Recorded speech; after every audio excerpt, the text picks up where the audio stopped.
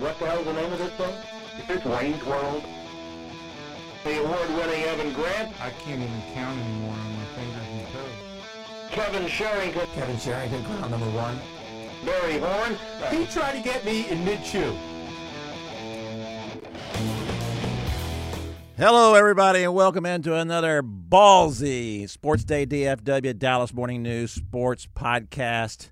This is our college edition, and that means that we're going to have a guest on that we're all glad to see. But before we hear from that guest, I want to introduce my co-host, Mr. Barry Horn. Thank you for having me, Kevin, on your podcast. Unfortunately, I didn't say it was my podcast. Unfortunately, Evan will not be with us today. That's the best part of this podcast. Evan. He's in Seattle with the Texas Rangers, and we'll get to him later. But do we have a guest? We do have a guest. He's on the line from Austin. We spare no expense in bringing him in for this podcast, Mr. Kirk Bohls. Kirk Bohls of the Austin American-Statesman, where he writes a column. He does write a column. And he takes particular interest in the Texas Longhorns. And he's been, I want to just add, he has been at the American-Statesman since 1946. Not quite. Okay, was it 47? Yeah, let's round up, okay? Round up. A big win for those Longhorns over the weekend against Notre Dame. Kirk, did you predict that win? I did not. You did not. What was your score? What did you say it was going to be? I said it was going to be close. I said Texas is going to lose a heartbreaker by 2 points, and I think it was like 26-24. I didn't think it'd be this many points, but I figured it'd be a very close game because Texas had closed the gap, and they more than closed the gap, obviously. Yes, they did. Mac Brown picked Texas. I'll just go and say that. Doesn't he always pick Texas? Oh, okay. He does. I think he always picks Texas. Yeah, I had that game 21-17 Notre Dame. I felt like that Texas was probably making strides as well. Obviously, they were much better than that. Now, we saw two quarterbacks play in that game, and I was talking to somebody the other day, and they said that Shane Buechele played great, and they didn't really need Tyrone Swoops. I disagree with that point. I think that I usually don't like those jumbo packages. You bring somebody in like when Oklahoma did it with the Belldozer. I think those are okay and they sound like a good idea, but sooner or later they kind of peter out. I don't know if Texas will keep this package the entire season, but boy, it sure looked good against Notre Dame.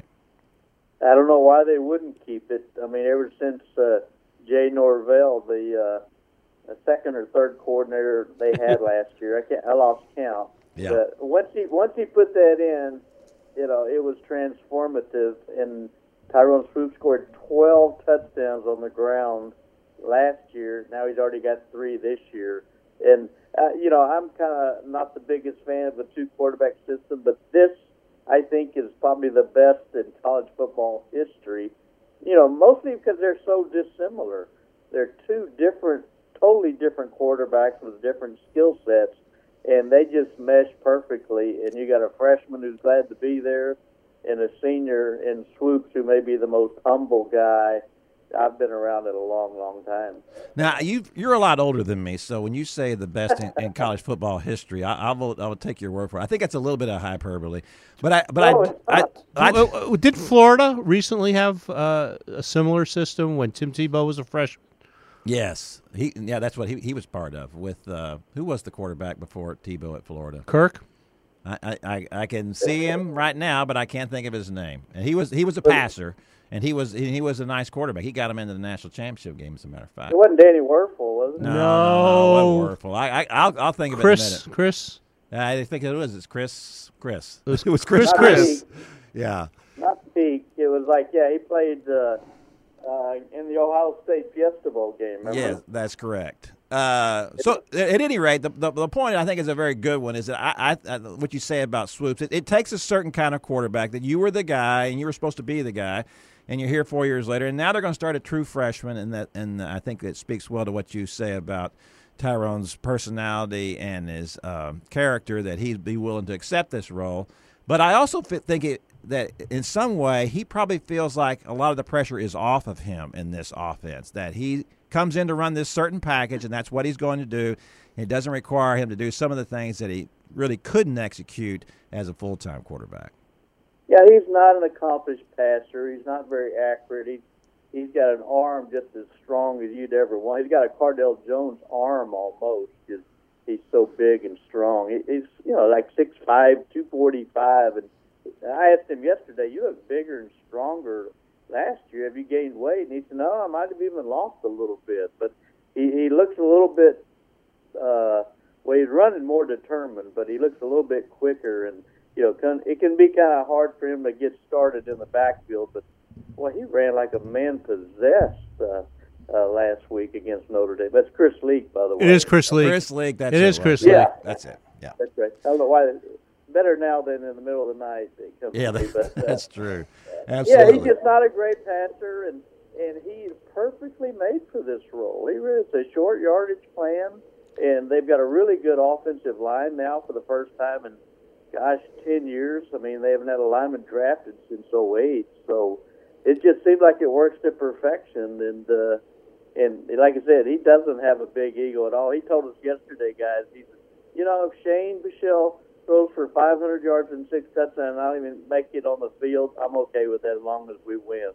And he means it. Most guys say that. They go, yeah, sure. But he really seems to mean it. He's the team leader. He's very soft-spoken, didn't say a whole lot, but I'm thoroughly impressed with the way he's carried himself. Surely at one point we can see him faking a run and throwing the ball down there. In fact, I thought that would have been a great call. This shows my football acumen.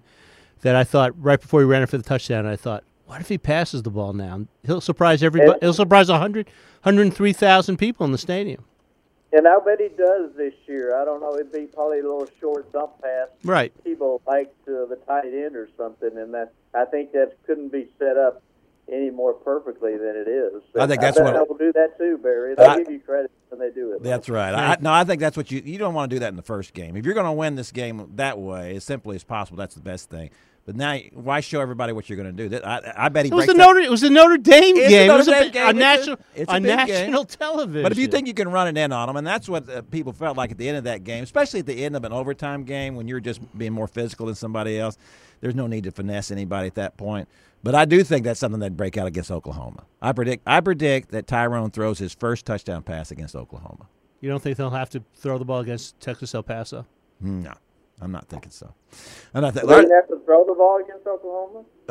Wow. Now did you see where Bob Stoops has thrown his quarterback under the bus and said the reason they lost was because of Baker Mayfield? He did not play well, and I don't know. In this era of accountability, I guess I'm not that down with it because heck, we want everybody to tell us the truth, right? Right. Well, so he didn't play well. I'm a big Baker Mayfield fan, but he's too much of a freelancer. He's not a 3-step throw, 5-step throw, and he just freelances a little bit too much. He's not a timing quarterback, and I think that can hurt the rhythm of the passing game. Yeah, how about Ed? Let's give a little credit to the Houston freshman defensive lineman, Ed Oliver. He was all over. When's the last time you saw a freshman defensive tackle play that well, Kirk? Ooh, I don't know if I ever have a true freshman. I mean, yeah, he played his first game. Some great ones like Casey Hampton and Sean Rogers that were real good when they were young, and Kenneth Sims was great, but that was when he was a junior. So, I mean, he is a man. And I don't know if you saw him in pursuit. He would be running down Joe Mixon. Oh, yeah, he ran down Mayfield. He looked like a defensive end. Well, he's not. Frankly, I don't know what size he is. He's over 300. I think he's over 300 pounds. Is he? I didn't think he looked that big. Is he? Because I tell you what, he's not a big blubbery defensive tackle. I'll tell you that. He looked like a fullback running back out there. He was tremendous, and that was a huge boost to Houston to have him out there. But that was one of the things I was just kind of kidding about Bob. He's not throwing him under the bus, but he did just say, hey, he's hanging on to the ball too long. Most of those sacks that they took were things where it was not the fault of the receivers, not the fault of the offensive line. He was just, as you said, just holding on to the ball, wanting to make too many plays. He's got a little Johnny Manziel in him. He's got a little Tony Romo in him. He wants to hang and look for a guy wide open. He's listed at 6'2", 290. Yeah.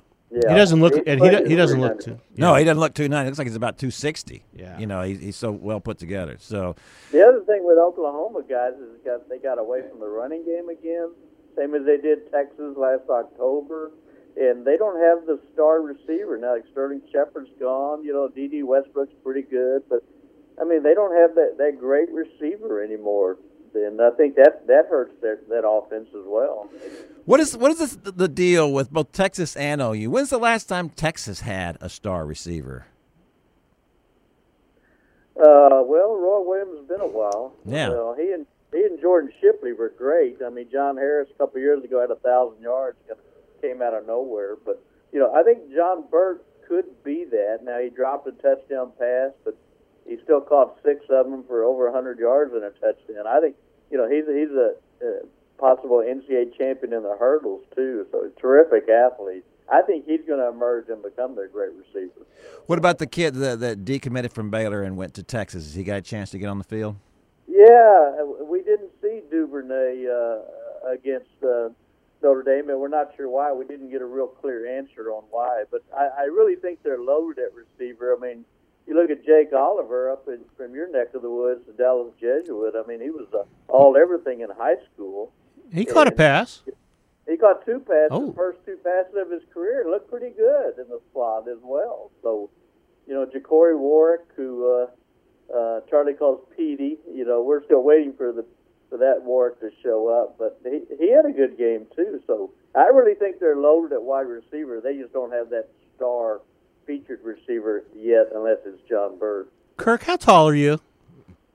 Wow, that's a low blow. My driver's license says 5'8", and that's the official government document. Okay, but I asked that question. I'd like to know if you stood next to Shane Buechele, and if you can get an accurate reading on how tall he is. I don't think he's 6'1". Do you? Oh, I don't think he's anything close. I was going to say maybe 5'11", you know, maybe 6 foot, but you know, he looks small. I'll put it that way. But I don't think he's anywhere close to 6'1". I disagree with that. I think he looks like his dad's tall. His He dad- looks like he's pretty Yeah, close to his yeah. dad. Is that Yeah. well? I don't know. He just maybe it's just watching him with all the big guys out there, but he looks tiny out on the Well, field. you're going to look tiny next to Tyrone Swoops, that's for sure. Yeah, but he looks tiny next to everybody out. He looks like he's 15 years old out there. I hate to say. Yeah, he does. In person, he looks like he's 15 too. But you know, he's only 18. He won't even be 19 till January 8th, which is the day before the national championship. I saw you tweet that the other day. Yeah, that's an interesting point. File that away. Are you think you'll see him playing in the national championship game? Is that what you're saying? I am not expecting it, but I think this is a Texas team that can contend for the Big 12 this year. I mean, Well, certainly you now, look at- I think that's certainly a good possibility. Yeah. I think with OU falling, and I would think they would be a big underdog to Ohio State in 2 weeks, and TCU, didn't look all gangbusters, and Bader's offensive line, defensive line are kind of works in progress. I mean, you look at all the athletes and playmakers on both sides of the ball that Texas has, and we always knew they were missing a quarterback, and they got these two big Brahma Bulls and Foreman and Chris Warren III they can run at you. I mean, they had 237 yards rushing. Now, they got to shore up that defense. You can't give up 47 points. Although maybe in the Big 12 you can give up 47 a game and still win. I don't know. But I think the defense will get better. They got a lot of depth in the secondary, but D-line's got to be a little better. And Malik Jefferson, he looked terrific. He So, did.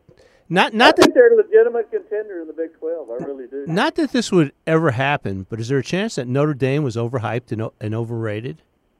Well, I think a lot of the Notre Dame writers told me the last 2 weeks that their defense didn't work close to kind of their usual standard. They lost guys like Jalen Smith, who you guys know, and Sheldon Day, and Will Fuller, their star receiver. They lost him, so they lost a lot of talent over there. But the other thing that Notre Dame didn't do itself any favors was alternating quarterbacks until midway through the third quarter. Yeah, when he stopped alternating, that's when they started making a big comeback. I tell you what, Deshaun Kaiser is terrific. He's going to play in the NFL. There's no question about it. He's a big, strong guy, and threw in some tight windows, and had he played him the whole game, who knows how it would have turned out. But that was fortuitous for the Beavos.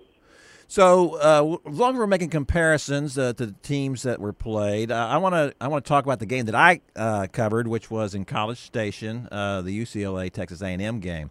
And when I went down on the field with 7 minutes left in the game, at that point, A&M had held UCLA out of the end zone, no touchdown. Would have been the first, if they could have kept that up, would have been the first time in Kevin Sumlin's tenure that he held a good team, not an SMU or a Lamar, but a good team out of the end zone for an entire game, and looked really good. And so then, you're the reason. Yeah, I'm the reason. So then, of course, the fourth quarter just fell apart for A&M. They blew that 15-point lead, and then they had to go to overtime, and they won in overtime, which it's a good win. It's a decent win against the number 16 team. But then our headline the next day over in my column was about the fact that Kevin Sumlin kept himself out of the Tom Herman sweepstakes for at least another week. And so how do we compare that to the Texas game, in which, remarkably, similar set of circumstances, at least from the game standpoint, had a big lead, blew the big lead late, going to overtime and winning overtime. And, of course, the reaction was completely different. Kirk, I want you to explain why you think the perceptions of those two games were different. Well, I was wondering why you were so hard on the Aggies. Yeah, I knew you were going to say that. Because he's a Cougar. That's right. That's right. You know, a good friend of mine who's an Aggie sent me all these headlines around the state and how they painted the picture differently for the two. And I have to admit, I thought there was merit to that. I think because they were very similar.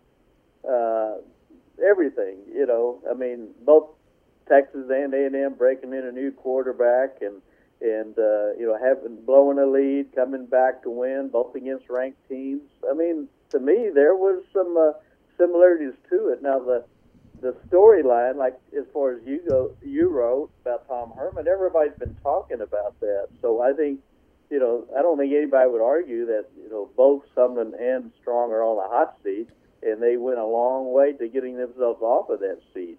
But, you know, Tom Herman's still sitting there. He's not going away. So I think that's an apt storyline. But I think, in fairness, I think probably we in the media painted it a little too harsh for the Aggies and too rosy for the Beavos. And it probably had something to do with the Notre Dame name, the fact that it was the standalone game on a Sunday night, and you got your big 50-47 score, and don't leave out New Bevo 15, by the way. But I think there's some validity to the complaints from the Aggies. I'll put it that way. Well, I think it also has to do with UCLA coming out of the Pac-12. I don't think people really think, and maybe rightfully so, that a Pac-12 team, even if it was rated higher, that was the favorite in the game. 16. Right? And The Aggies were favored? The Aggies were favored to win. Okay. That was another reason why to do it. To my estimation, when we talk about new quarterbacks, I thought the differences were that I do think there's some semblance of validity to it. I can certainly see why Aggies would get upset about it. But here's where the difference is to me. One, Trevor Knight is starting his first game at A&M, but this is a guy who beat Alabama in the Sugar Bowl. There's a little difference. And then what? Well, he wasn't great after that, but he's played a lot. Shane Buechele had played 0 before he took the start in that game, right, in a big game. So that's a big difference to me. Also, when you consider the fact that I do think that Notre Dame is probably better than UCLA, and I do think, well, going into the game, you know, we have a best of Texas poll, and I ranked the Aggies number 1 in Texas. And as it turned out, I was wrong. I think Houston's the best team in the state now. But I had the A&M number 1. I had Texas number 5. So if I've got Texas 5th and I got A&M 1st, and if A&M barely comes back, you know, after blowing this lead and beats UCLA, I think that Aggie game is going to the Texas win is going to be bigger. And also, look, we could make the argument that maybe last year's win over Oklahoma was Charlie's biggest win. But certainly this Notre Dame win is right up there with it, right? So this was bigger because the OU win last year was followed 2 weeks by Iowa State. Yeah. So Yeah. Right. There's no question that they we don't know didn't what happened sustain it. afterwards. Yeah. Yeah, they didn't sustain it, and who knows if they'll sustain this. Well, absolutely. So you can't really measure, but it's right up there. Would we consider A&M's win over UCLA one of Kevin Sumlin's best wins? No, No. This is the guy who beat. Nothing is going to surpass for a while the Alabama game. Yeah, he beat Alabama in Tuscaloosa. Nothing's going to surpass. Yeah, so I mean, to me, my point was about it is not that I'm being, oh my gosh, why can't you be appreciative of what the Aggies have done? To me, the A&M's already moved on from that. They don't need to be patted on the head for a win. You know, this is a team. A team, not an organization. Was close.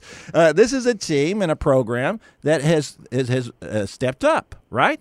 Or at least it had stepped up. Needs to, and so they don't need to be congratulated every time they beat somebody that's a good opponent. I just felt like had they held on and played that last quarter, when you give up 15 points in 4 minutes, had they held on that last quarter, I had fully prepared to write a column saying it looks like they got a really good defense now. It looks like that this was the last thing they needed to have to make a real challenge in the SEC West, and maybe they're going to do it this year. But when they give up 15 points in 4 minutes, I feel, and let's not even consider the fact there were two other drives that UCLA had where, there was an interception down at the end where it clanged off a guy's hands. The guy's wide open. He hits him in the hands. It bangs off his hands, and the kick, intercepts it. So that was another long drive. The point was that the defense gave up a lot of long drives there in the fourth quarter. So it took a little bit of it tarnished, I guess, the win a little bit, in my estimation. And also, I think a lot of those people, when they read those headlines, they're not reading the columns either. There was a lot of nice things about A&M in that column. Is this Kevin Sherrington's defense of Kevin Sherrington's column? It is. Yes, it is. I think you're right, Kevin. I think you're right in that expectations played into that a very big role because, Sumlin's coming off back-to-back 8-5 seasons. They can be a contender in the West or right behind Alabama, and their defense is so much better. While Texas, true freshman starting quarterback, true freshman center, they played 8 freshmen. They're coming off a 5-7 year and back-to-back losing seasons, so expectations were so less. So absolutely, I definitely think that created the mindset that was different. Hey, I just want to point out, I covered a game this weekend too. What game was that? I was at the Baylor Northwestern State game. I could have written that story before I got there. I think you did actually. Didn't you? I think I wrote it in the first half, but but I'll tell you what, Jim Grobe wants to be the coach at Baylor. There's no question in my mind he wants to stay, and there's no question in my mind he's never had a team as talented as he has now, as this Baylor team when he was at Wake Forest. I'm sure that's right. I think he's loving it. But let me ask you two experts a question. When will Houston lose a game this year? Kirk? I'm going to say no. Not till the playoffs. Because Louisville is the only other ranked team that's ranked right now that they have on their schedule. Right. Now, that can change, obviously. So he's saying no. What are you saying? I'm saying no, they don't. And when will Texas lose its first game? Kirk? I'm going to say Oklahoma. Now, they play Oklahoma State before that, and that's going to be very tough. But I think Oklahoma will probably lose to Ohio State and come in desperate, angry, ticked off, and probably take it out on Texas. So, and as far as Houston goes, circle that Tulsa game. That could be a little trap game because it's Philip Montgomery and his offense. So that's a possibility. So I'll say Oklahoma for Texas. I'm not sure about the Oklahoma thing. One of the things that Bob Stoops does very well is when they lose a game early, they respond very well to that. And when they've lost to Texas, they have gone on and had a good season anyway. So we'll see what happens there. I have a hard time, but that was such a surprise last year when Texas won that game. What about the California game? Is that a game that they could lose when they go to play Cal? Texas? I don't think Cal has the defense to stop Texas' running game. So, I think they'll score a lot of points on the Texas defense, which still, has a long way to go and has to grow up a lot. But I think this could be a dynamic Texas offense now if they got their quarterback and the big running game going, a lot of playmakers. So I was asking Dante Foreman, he said, you guys going to average 50 points a game? He said, well, it'd be nice to do more than that. That'd be lovely. More than that, yeah. I like it. Well, let me ask you this, because this is something I'm going to write in my column early in the week. Today is Tuesday. So the week's almost over already. almost over. Is the fact that going into the season, really these rankings mean very little. Right. And that's one of the things I like about the CFP is they wait to rank everybody. But having said that, what a great weekend this was for college football. First of all, that you had good teams playing each other. There weren't a lot of Baylor, Northwestern State, or TCU, South Dakota State games, even though TCU had to struggle to beat South Dakota State. Is that we had so many great matchups and teams playing each other, and it was just a lot of fun to watch that for a change. Can you remember, Kirk, an early weekend like this that was so much fun to watch? No, I don't think anything even comes close. I think it blows every other season opening weekend out of the water. I love the fact that Texas and Notre Dame was moved to Sunday. I love how college football's kind of gone to a Monday night game before the NFL begins. I think that's terrific. The only rain I'd throw on the parade would be take one of these or two of these and put them in week 2, because I don't know, is anybody excited about a game this weekend? I mean, couldn't LSU play Wisconsin this weekend, or Georgia, North Carolina, or somebody? Because we couldn't watch all those great games. There were so many great games. Bader game aside that Barry had to cover. But I just wish they would space them out a little bit, because it seems like we always have at least one, if not 2 weeks in September, we're going, oh my gosh, when will conference play start? Well, I think this will become the standard. The ratings were terrific. The television ratings were terrific. And that's right. and that's what drives this. ABC, ESPN, ABC, whatever you want to call it. They get in there and they broker the games, and then they decide which game goes where, and it was just a phenomenal weekend. And if a team rides it out, I think schools that did not play quality opponents the first week and they're penalized for it. May in years to come, look up and say, "Hey, we better get on this bandwagon." But that's an interesting point for me, because what I'm thinking about, that was one of the things I was going to consider in this column, is that, all right, let's take the fact that so Baylor plays Northwestern State. That's Art Briles scheduling, right? Right. That was what they were going to do. We're going to play 3 really weak teams, and then we're not going to hurt ourselves going into conference play, right? So Oklahoma plays Houston, which when the game was scheduled, what were they was not thinking? a great game. That's right. Okay. But it is one of those things that you could call a trap game. Right. Right? It's a team that you should beat. It's one thing to play Notre Dame. Texas plays Notre Dame. If they lose to Notre Dame, that's not good, but you're losing to Notre Dame, right? You lose to Houston, and it's not for an Oklahoma. It's not an in-state team, but but it's close enough. You're recruiting in Houston. You really hurt yourself with that loss. You can't explain to your boosters who are forking over all this money for you to have all these great facilities. And Houston's facilities have certainly improved over the last 5 years, but it's still not what Oklahoma has. And they're going to say, how come those people down there who don't have as much as we have, they just beat us? And not only beat us, but beat us handily. How does that happen? It's one thing they don't want to lose to Texas, for sure, but they sure don't want to lose to a Houston. So to me, we can say this will prompt teams to play these types of games more often, because the fans are clamoring for them. They get great ratings. All that's all good, but then if you lose one of these games, you screwed yourself. Well, the Houston game for OU was only scheduled a couple of years ago, but Tom Herman wasn't there yet, and that shows the power of coaching when Tom Herman can go in there, and they've had success at Houston. Well, they had Art Briles and Kevin Sumlin, and that was pretty good. Yeah, exactly. But then they hit a little bit of a lull, and then they got great again with Herman there. And look at Jim Harbaugh, what he's doing at Michigan. So I understand that, and I think I agree with you, Barry. It's kind of the wave of the future, and I embrace that and love that. But don't you think coaches, they don't want to open with Houston? No, they do not. So that would mean putting one of these games, in the second week when we're having a little bit of a lull. Yeah, we have the NFL, but I just wish they would do a little better job of spacing them out. And I would think these coaches would tell their ADs, yeah, I'll play Southern Cal or Wisconsin or Houston or whatever, but do it in week 2. Don't have to be in week 1 because, and I've always said, they should allow an exhibition game / scrimmage for college football because, it'd be a great little money maker. Go in, maybe don't even sell tickets, sell concessions. I mean, it would drive up interest and TV ratings for college football if they each had one game like that. Oh, Kirk, I was going with you so far until you brought up exhibition football, Hey. and now I'm going to have to just sign off on you. Wait a minute. How much interest would there be in a Texas-Houston scrimmage, a week ago? You don't think that they wouldn't look at that as a preseason game?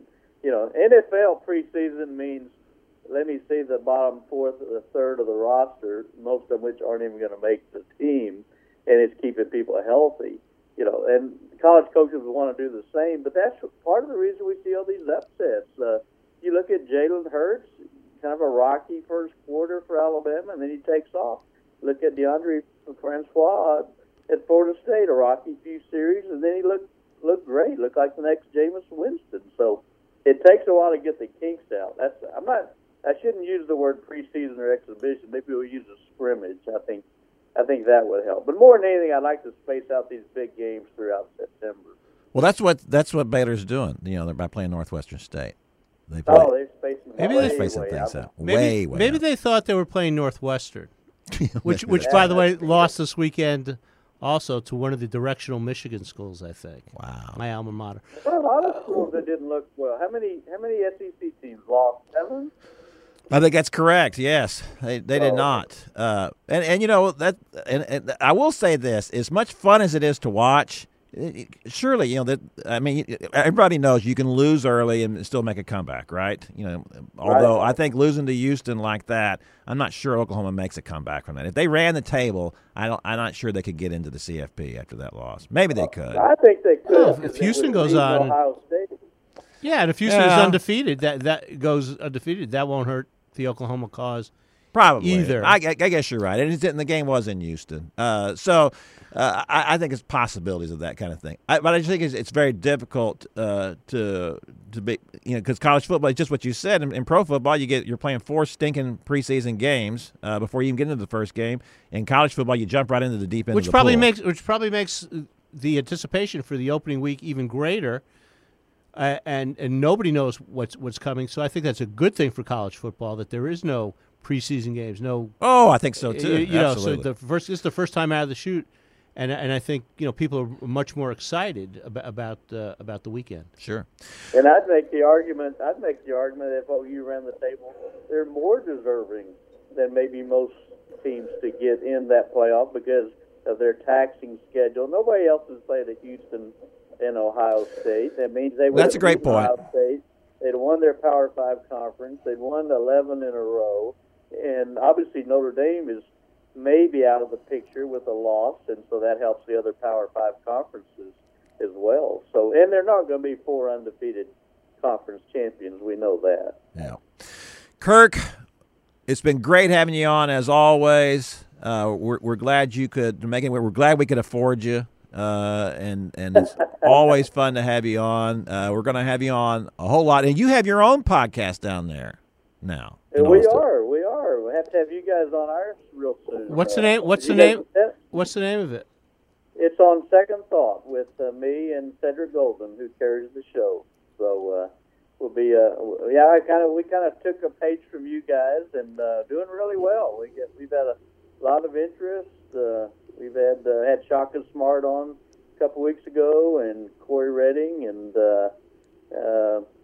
Ivan Maisel, big names, but I don't know if we can afford you two, so we just have to scrimp by. Well, that's a good segue for us, because now Kevin can tell everybody the name of our podcast, what other podcasts we have going today, and how people can subscribe. I believe that our Twitter feed is @BallsyPodcast. Is that not correct? People can find us on the iTunes store. They certainly can. And where else can they find us? They can find us on a street corner begging for money, usually. And our other podcast today, we're going to have a baseball podcast with Evan Grant, who is in Seattle with the Rangers. Evan may have some pitching tips for Cole Hamels. Yeah, and then we have our Cowboy Palooza season opener pre-opener podcast. We've got you've lined up what, a dozen guests? A dozen guests. They're just going to be running them through. It's unbelievable. It is unbelievable. But you know what? A dozen guests will not equal one Kirk Bohls. Kirk, thanks so much. Appreciate it, guys. All right. See you, Kirk. Take care. Bye-bye. Bye. There he goes, Kirk Bohls. He was great. He was great, as he always is. And he was very, very upfront when I asked him how tall he was, too. Yeah, up front. 5'8". No way. What do you think? Kirk Bohls is like 5'6". How tall are you? 5'11". How much do you weigh? 187 pounds. You're the lightweight in this group with me and Evan by far. We're super heavyweights. In a lot of ways, I am. No, but everybody, thanks for listening, and see you next week. Bye.